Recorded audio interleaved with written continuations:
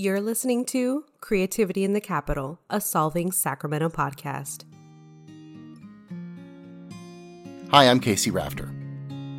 On this show, we find two artists or creatives in the Sacramento area and pair them together to discuss their successes, their struggles, and how they feel they fit into the Sacramento creative community.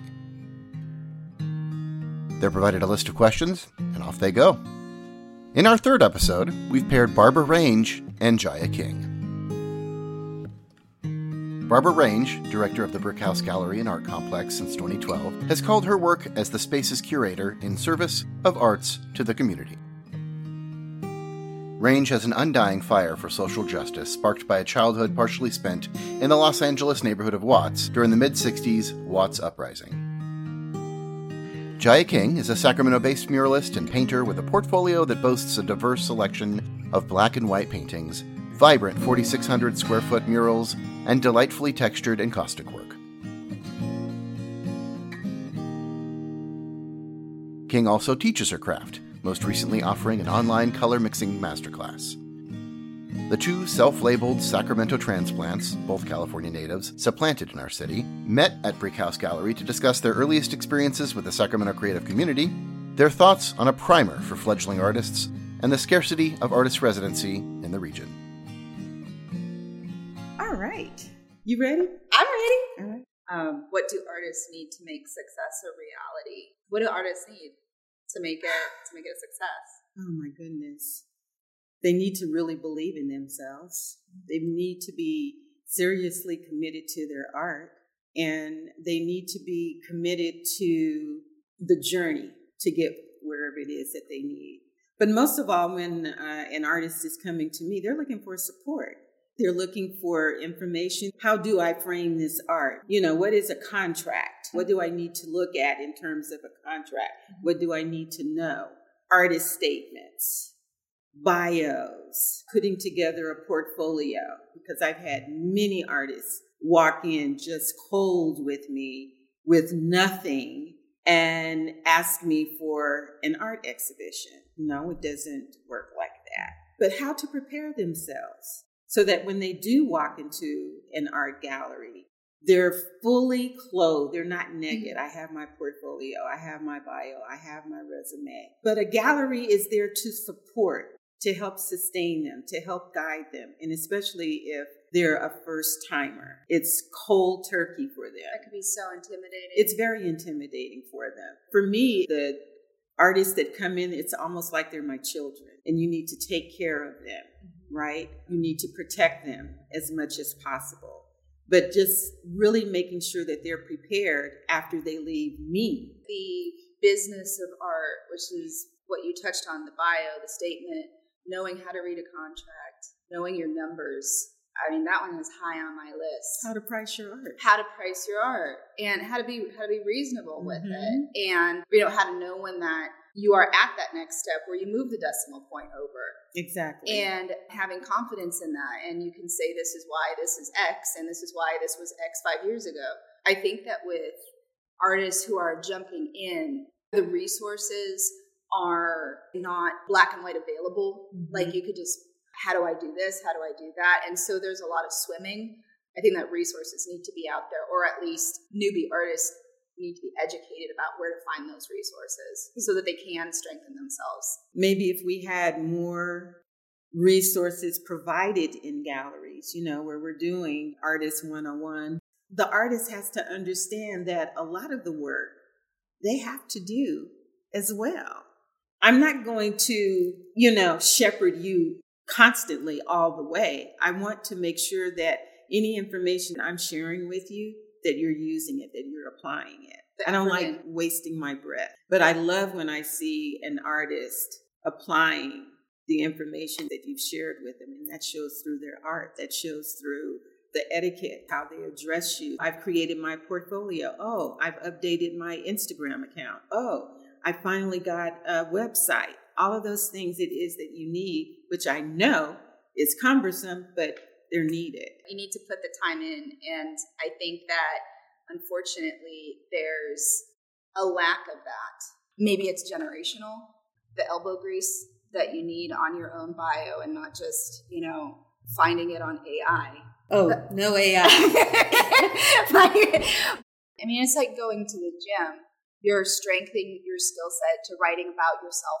And I know that with conversations with some more emerging artists, they have a hard time writing about themselves. They feel weird about it. My advice is separate yourself from your art. Now, speaking personally, I am my art is me. I take it very personally. Of course, I invest 100% of myself in my art. But when you look at it as a business, you're looking at your art as the product. You are managing you, and write about you in that sense. Like, write about someone that you are working for. Yeah, because you are the product. You are the product. Yeah. For me, making that distinction makes it a lot easier to, like when I have to toot my own horn, hopefully I'm doing it in, the most appropriate way possible. But I think that a lot of folks have a hard time doing that. And that's one way that I found success with that is I am my own manager. And my manager is going to be my biggest advocate. I think that comes though with a lot of self-confidence, self-esteem. And then people doing reflective work when you're talking about knowing yourself. And so that means that you have to do that reflective work, like really, who am I? Why am I an artist? Why am I, doing art? Why am I creating this piece? Why am I creating this piece? Is this piece for me? Is this piece for exhibition? What type of exhibition? Who's the audience? What message do I want with it? Mm-hmm. That internal resonance with creating for yourself, that can easily start to cross over into your own public art practice. Sure. I find that dance between what is going to be exhibited, whether you're doing a piece of public art like a mural, or if you're doing a gallery work, or if you're exploring something else, they're all tied together. Each of those can be an internal exploration. And I believe that leads to the evolution. Oh, most definitely. That's what I love about art. Seeing how far, artists have come to understand themselves within their art. It's a beautiful thing when you're able to see it and recognize it. It's awesome. I want to be very distinct with the term evolution in the artist. Speaking for myself, I have the raccoon mentality of I'll be excited by any little shiny thing. I love encaustic work. I love acrylic work. I love abstract. I love texture. I love creating texture in acrylic or encaustic. I love working with mixed media. I'm excited about the XYZ alphabet of anything I can lay my hands on. They all cross inspire each other. And within that artist, that evolution should be reflected not just in the artwork, like when you're just, for instance, changing motifs for the sake of changing motifs. That can be a successful new body of work. But when something shifts inside, that's when it's poignant. That's when it's a watershed moment. And that's for okay, that just leveled up. And I think depending on who you're looking at in the art community, you can see the inspiration changes, but there's still sort of like a status quo with production. Yes. And then when something just gets blown out of the water, you're like, oh, okay, that's evolution right there. And that's where it gets really exciting. Yeah. And it inspires you. It makes you smile. It makes you happy. Yeah. Gives you joy. How do you feel about the Sacramento artistic community? And are you a part of it? Is it important? And is it welcoming? I moved into Sacramento in 2018. I used to live 40 minutes south in a cowtown. Coming from the Bay Area, from a very different art scene, I immediately felt welcome. I felt welcome from the first month that I started working here. And so coming into Sacramento, it felt like a small town. And it felt like the art community was close. This is the first time that I've ever felt like I was at home in my community and that I'm absolutely a part of it. My short history through Sacramento art scene, I'm now doing public art, working directly with communities to create these community projects. That is life-changing. I feel so much gratitude because the trajectory really just skyrocketed. I'm a transplant too. I'm not a Sacramentan. I migrated from Los Angeles in 1983 to Oakland and then raised my daughter there. and lived in Oakland for a good 15, 20 years. Coming from Los Angeles, I was exposed to a huge, beautiful art community there. And that was everything from theater, poets, authors, dance, music, everything you can possibly imagine. In segregated ways, though, because you didn't have a lot of African American artists in the 70s and the 80s who were in white galleries. They were in communities such as, Baldwin Hills, the Leimert Park area, and Watts. And those are areas that I grew up in. And so I saw a very rich Black art community there. And when I was in Oakland, I was only able to find one Black gallery that was there, and that was Samuel's gallery. His gallery was just awesome, though. It was amazing. And it wasn't until later when Jerry Brown was mayor of Oakland kind of got bamboozled there, thinking that you were going to have an art community, you were going to have a business community. It was all about jobs. This is where my social activism came in. I migrate there and see that the art community is just really kind of nil. And so then I get here, and I always felt that the capital should be the leader in that, representing the art community. But then not understanding, and a friend said, Barbara, this is a capital. This is a town where policies, everything that affects humans in California is done. Nobody's thinking about art, right? And I was like, what? Why not? What do you mean? This is the capital. Everything should be art around here, right? And so that had to resonate with me, policy making and how they had to catch up. So the Sacramento Arts Commission eventually started moving in the direction. It built to that. I built a relationship with community, with the Oak Park community and communities outside of that. I grew and developed relationships with artists as well. Once you come inside the gallery and we talk to one another, and we're talking about art and we're sharing our experiences, and then we're talking about developing and growing together, that's a whole different story for me. That's something that I can do. That's something that I can work with. The community for me is more comfortable. Is there more that I think that could be happening within the art community here? Absolutely. Yeah. Has the art community grown here by huge numbers? Of course it has. I've watched it grow. Just watching the art, just watching the artist grow, the utility boxes, more art popping up. We were considered off the grid. Mm-hmm. So we're still not getting that. Park. Yeah, well, anything south of Midtown and downtown, you're off the grid.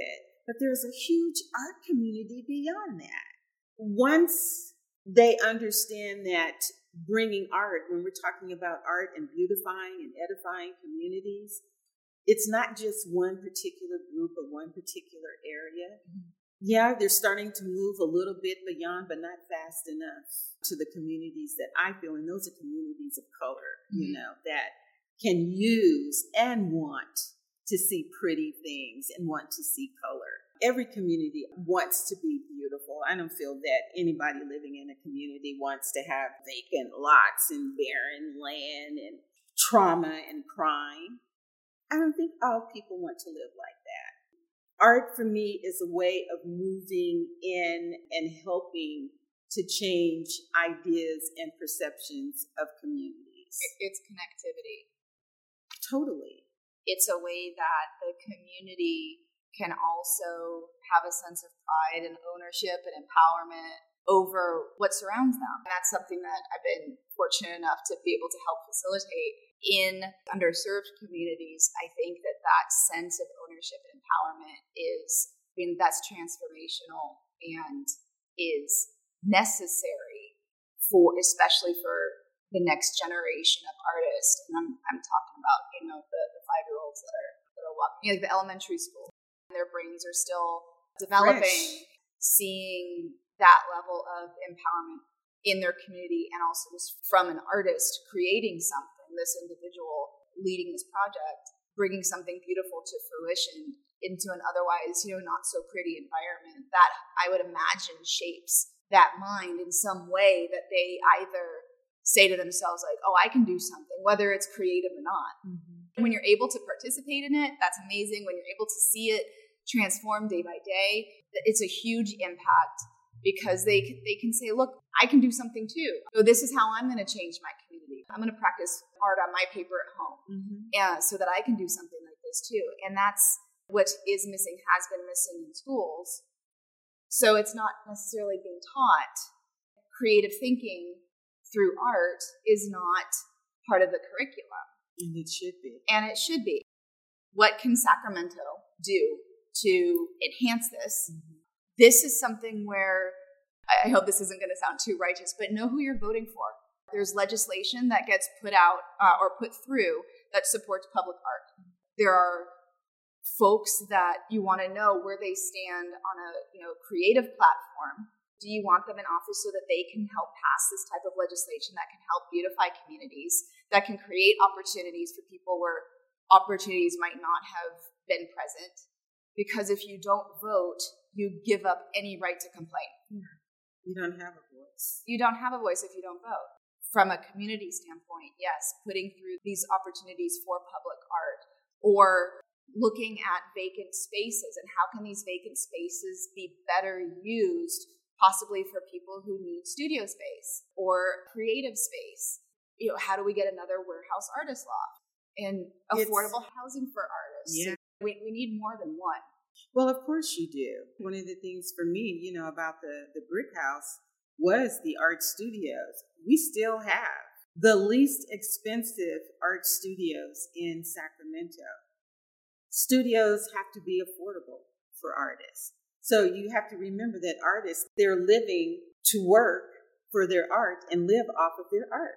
When you don't have affordable housing, most artists are not even working another job. I found a lot of beginning artists, and I don't even know how they're doing it, not having another job. How are you living when you have rent and then your wages are not comparable to your cost of living?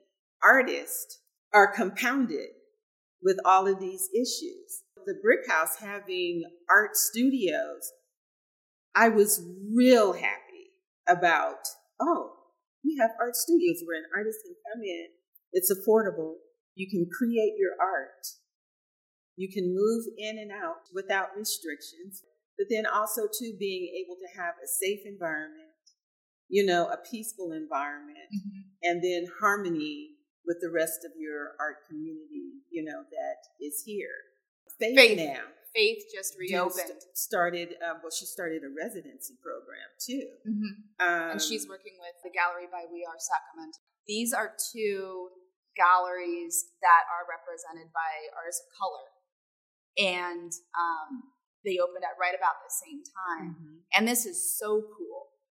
Because it's needed. This is so needed. Having a gallery representation by that next generation, this is something that is not common, which is unfortunate. Yeah, and starting to see what the needs are. Residencies are really important, but artists are needing more than a year. They're needing at least 2 years to create a body of work, right? And then within that, they don't need to worry about how am I going to pay for this. Providing the space, and that space is paid for.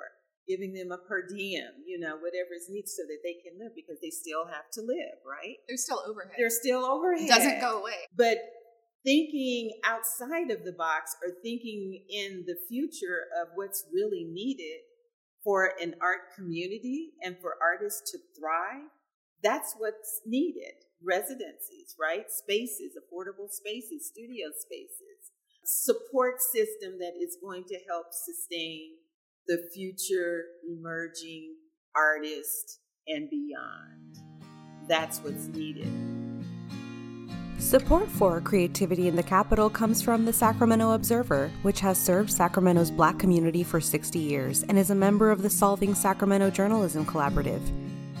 Read more at sacobserver.com. Some people create well with others. other people need Solo space. their solitude.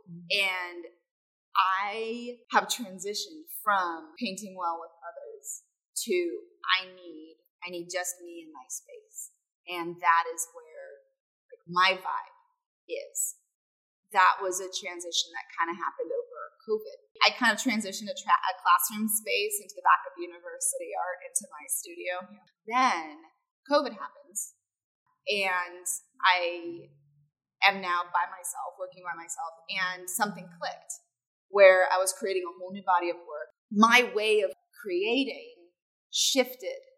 And so personally, I need a space where I'm not going to be interrupted. I need a space where I can just focus and I can be weird on my own and do my thing and not have to worry about someone's music bugging me or, hearing someone eat their lunch. I don't need any of that. So having an opportunity or having a resource for emerging artists where they have a freedom to choose how they create. Oh, sure. And I know that there's grants that are out there, and this is awesome. Yay, we need more of them. But there hopefully can be more support that doesn't necessarily need to filter down from a federal grant program. The concept that a lot of states and cities are developing now is redevelopment of their downtowns. And then we're going to bring in some artists and we're going to, give them some space, which for me is exploitation. That's just Barbara. You're going to make your living off of the artists that are there. It's a selfish idea for me. You're giving the artist the space for a specific reason, not for the artist to literally be able to create their own live, work. and survive. I'd love the idea if it were that. But we're talking about creating spaces now for artists where it is to draw literally patrons in for different things, but not for the purity of art and the artist. If we're doing the rail yards down there, let's take some of those old rail warehouses down there. Let's transform that and create that idea that you were just sharing. Those spaces, they're ripe for that in artist community down there. I'd love to see that. You could definitely take one of those and do that. Up. Maybe two. Sign me up. That's how large they are. And develop that. Then you have the second Saturdays that we were talking about. You're creating spaces where artists can create, but you're also creating spaces that are drawing in community, who are curious about what this new art community is. Where the artist can thrive and not necessarily the building. Exactly. I'd love to see that transformation while they're creating everything it is that they're creating. I love the idea. I think that if we understand the art community and that art is in the forefront of everything it is that you do in any city, any state, it's the messenger, for communities, for the people. It's the messenger that carries whatever that voice is from that politician, whatever that mood is that is happening, within a community. It carries that and it's translated from that artist to that piece of art, or for that novel or book that was being created, or for that piece of poetry, or for a pantomime that was done, in a theater, a play. What themes or topics in art catch and sustain your attention? Well, definitely the one we have coming up in here, the homeless issue. I was actually an organizer in Oakland, working with an organization that was called the National Union for the Homeless. And it was out of Philadelphia. And it was founded by common beings, who were homeless and decided to take things in their own hands and created a homeless union. They had all of the issues: childcare, mental illness, education, housing, jobs, everything that is facing the homeless community today. The majority of the homeless out, even still now, are veterans. Now you have a new group, you have women and children, even more so, families out there, children out there, teenagers out there as well. But subjects such as this, that moves me. Art with a message is what it is that I love, because I also feel that we should be teaching with art. Art should be that tool. It's that voice for the voiceless. Homeless to Heartful is the title of this exhibit. The photographer's name is Kachisa Madu. His photography business is called Make It Madu. I love thematic art. Another one that we did was during the Black Lives Matter movement. And we literally had a casket in here that was airbrushed. That was it was heart riveting. And that was done by a gentleman, he goes by Airball. And when he did the Black Lives Matter casket, it literally took my breath away. Things like that with the messages and then solutions. I'm always looking for solutions. I don't want to have art and then we don't have solutions for the messages it is that we're sharing with the community that comes through here. We do have a responsibility, individuals, I'm saying, we have a responsibility to our communities it is that we live in. I think that we do. I know that we as artists, but we also too as individuals. You have a responsibility to create the kind of community it is that you want to see and be in, I feel.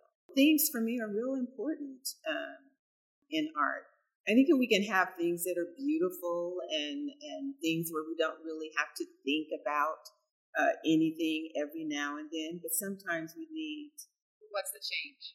The impact of this particular show, it presents you not necessarily with something beautiful, but with what is the change and what change can you make individually, and what is that next step after you see this type of artwork? Well, first, I do think these pieces are beautiful.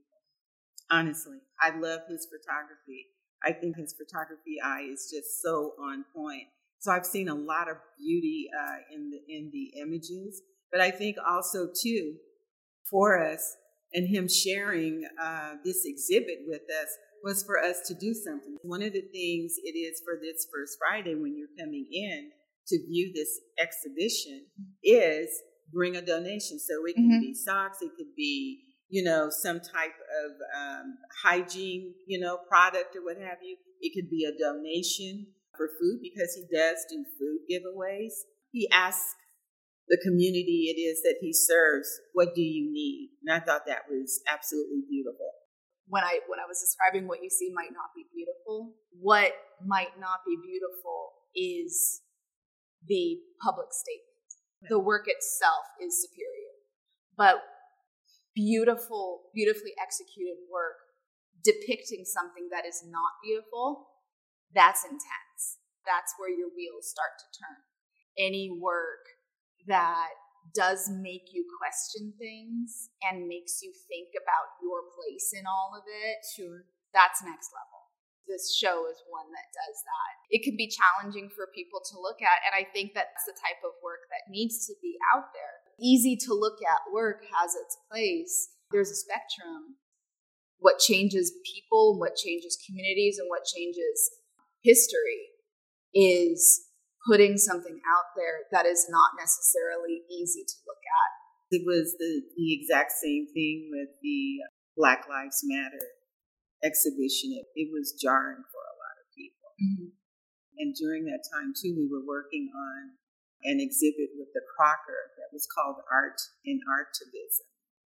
And we were creating peace poles out in the back. We had Stefan Clark's name that was up there. There was a hummingbird that flew in from outside. There was an artist that was in here, and she saw the hummingbird, and then she rallied all of us inside the gallery. And we look up, and the hummingbird has landed on the name tag for Stefan Clark. We just kind of went crazy, right? Of all the names that were up there, this hummingbird lands on Stefan Clark's name. That was a pivotal moment for me. Are we doing something right? Did we get the message to the few people that were here? I felt like we did. It was heartfelt. It was emotional. There's so much I feel it is that we can do just through art for changing humanity. Yeah, I've had some crying moments in here with some of the pieces. I'm studying the faces, and I think the beauty for me of having the gallery is that I get to sit with the art. There's been times where I've just put a little palette down here, lights are down, pillow, and lie back and just feel the energy, the spirits, of the art. My resonance with this is the portraiture, because I love painting portraits. When I'm doing a portrait, that is a connection with me and that portrait. And I see parts of myself in the other person that I'm painting, and it becomes an introspection. When I'm looking at these portraits, I'm looking at a part of myself. Mm-hmm. So the connection to the creation of the portrait, viewing the portrait, that other person is some connection to a part of you that you either want to connect to or you're in denial connecting to. That can bring up an emotion that you don't expect. Mm-hmm. My journey with my own portraits that I do, it's a personal journey. That's my pet project. That's my Jaya project. Seeing through that lens, it's not seeing that person, but what does that person see when they look back at me through that other side of the canvas, or that other side of the panel, or that other side of the photograph? What does that person see when they're looking back at me? You could say, oh, I'm looking at this portrait. It's a black and white portrait of a smiling man with gray stubble. He's got 4 o'clock shadow. That is what this is a portrait of. If it's a good portrait, I feel, who am I to that person? I think that is what good art does. Yes. When you are presented with something and it's not the art, but it's the mirror. Yes. That's what's life-changing. And that's evolution. That's evolution. I think that one roadblock that artists, whatever spectrum they're on, there is a block as to what do you put out there and what do people want to see and what will sell. In my opinion, it's not necessarily about the selling. No. It's about the transformation. Artists who are either discouraged because they put something out there that is from the heart, or it is a transformational work, but it doesn't sell, that can be extremely discouraging. I would just say to an emerging artist who has a message to say with their work, whether or not John Q. Public is going to understand it or not, put that message out there, speak what you need to speak, and that audience will manifest. Mm-hmm. And that will be your community, and those will be your people, and the opportunities surrounding that message will begin to cultivate and ultimately form into something that will be appropriate for what you're doing. Exactly. When you see an artist who might be trying to fit like a round peg into a square hole just to fit into what they think should be a gallery, well, that's not the gallery that you need to be in. I would encourage not shutting down your message for the sake of what you think people need to see. Exactly. That's one thing that I share with them straight off. You have to be true to your voice and true to your art. And then, me all the time, I'm not making money off of some of the art, that is in here, because art is very, subjective, right? There have been times where I've not sold anything in there, but the priority for me for the gallery itself was being able to provide a space for the artist to be able to have his or her art voice shown. And they have to understand in the beginning, just like you said, might not make one sale in here, but what was your mission when you created this group of work? Every artist gets an entire year to be able to create their show.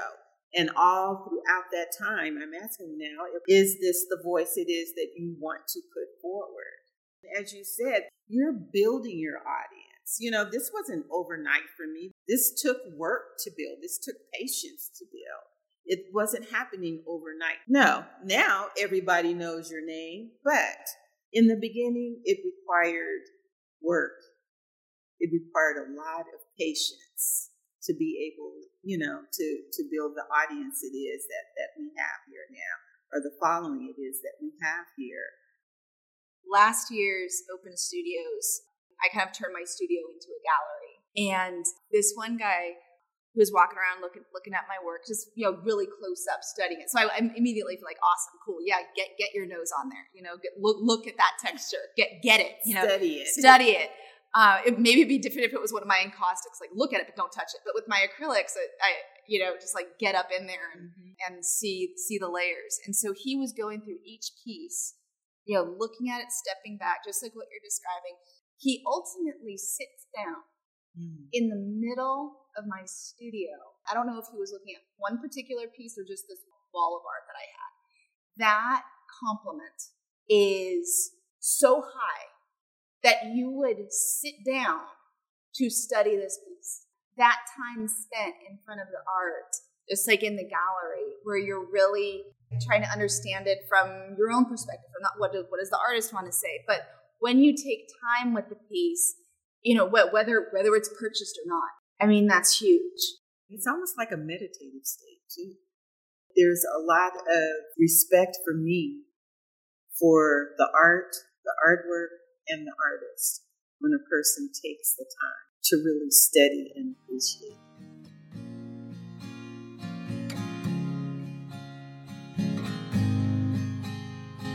Creativity in the Capital is a production of the Solving Sacramento Journalism Collaborative, hosted by me, Casey Rafter. This episode's intro and outro music is by Celia St. Croix. Celia's music is available on Spotify or any streaming platform. Solving Sacramento is supported by funding from the James Irvine Foundation and Solutions Journalism Network. Our partners include California Groundbreakers, Cap Radio, Outward, Russian American Media, Sacramento Business Journal, Sacramento News and Review, Sacramento Observer, and Univision 19. This conversation has been edited for length, clarity, and flow.